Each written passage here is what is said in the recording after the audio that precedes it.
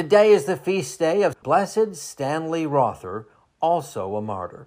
Born in Oklahoma in 1935, he was one of 4 children, and his parents, Franz and Gertrude, were farmers.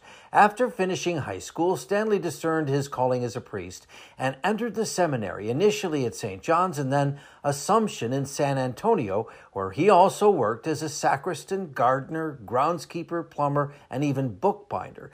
But eventually his advisors told him it was time to withdraw.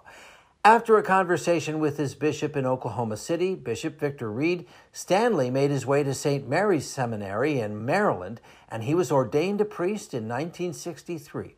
Father Stanley then returned to Oklahoma, where he was a parish priest through much of the 1960s, until in 1968 his request to minister to those in Guatemala was granted. Joining 4 other priests, 3 religious sisters, and 3 lay people, Father Stanley went to the mission of Santiago Atitlan in Guatemala.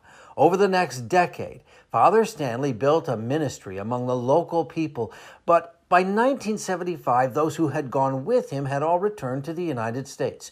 Using his skills as a priest, but also as a farmer, he helped the community immensely, and it grew. Eventually, Father Stanley was baptizing 1,000 babies a year. However, the Guatemalan Civil War worked its way into his mountain community in the late 1970s, and in 1980 he personally witnessed the assassination of several of his own parishioners and a deacon.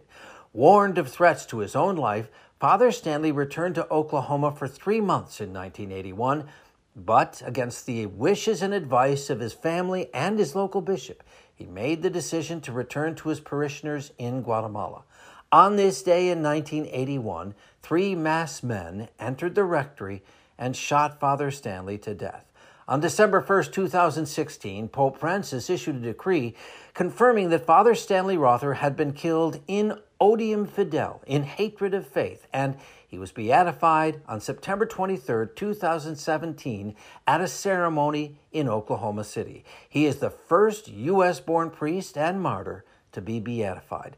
Blessed Stanley Rother, please pray for us. I'm meteorologist Mike Roberts for Covenant Network. Have a blessed day.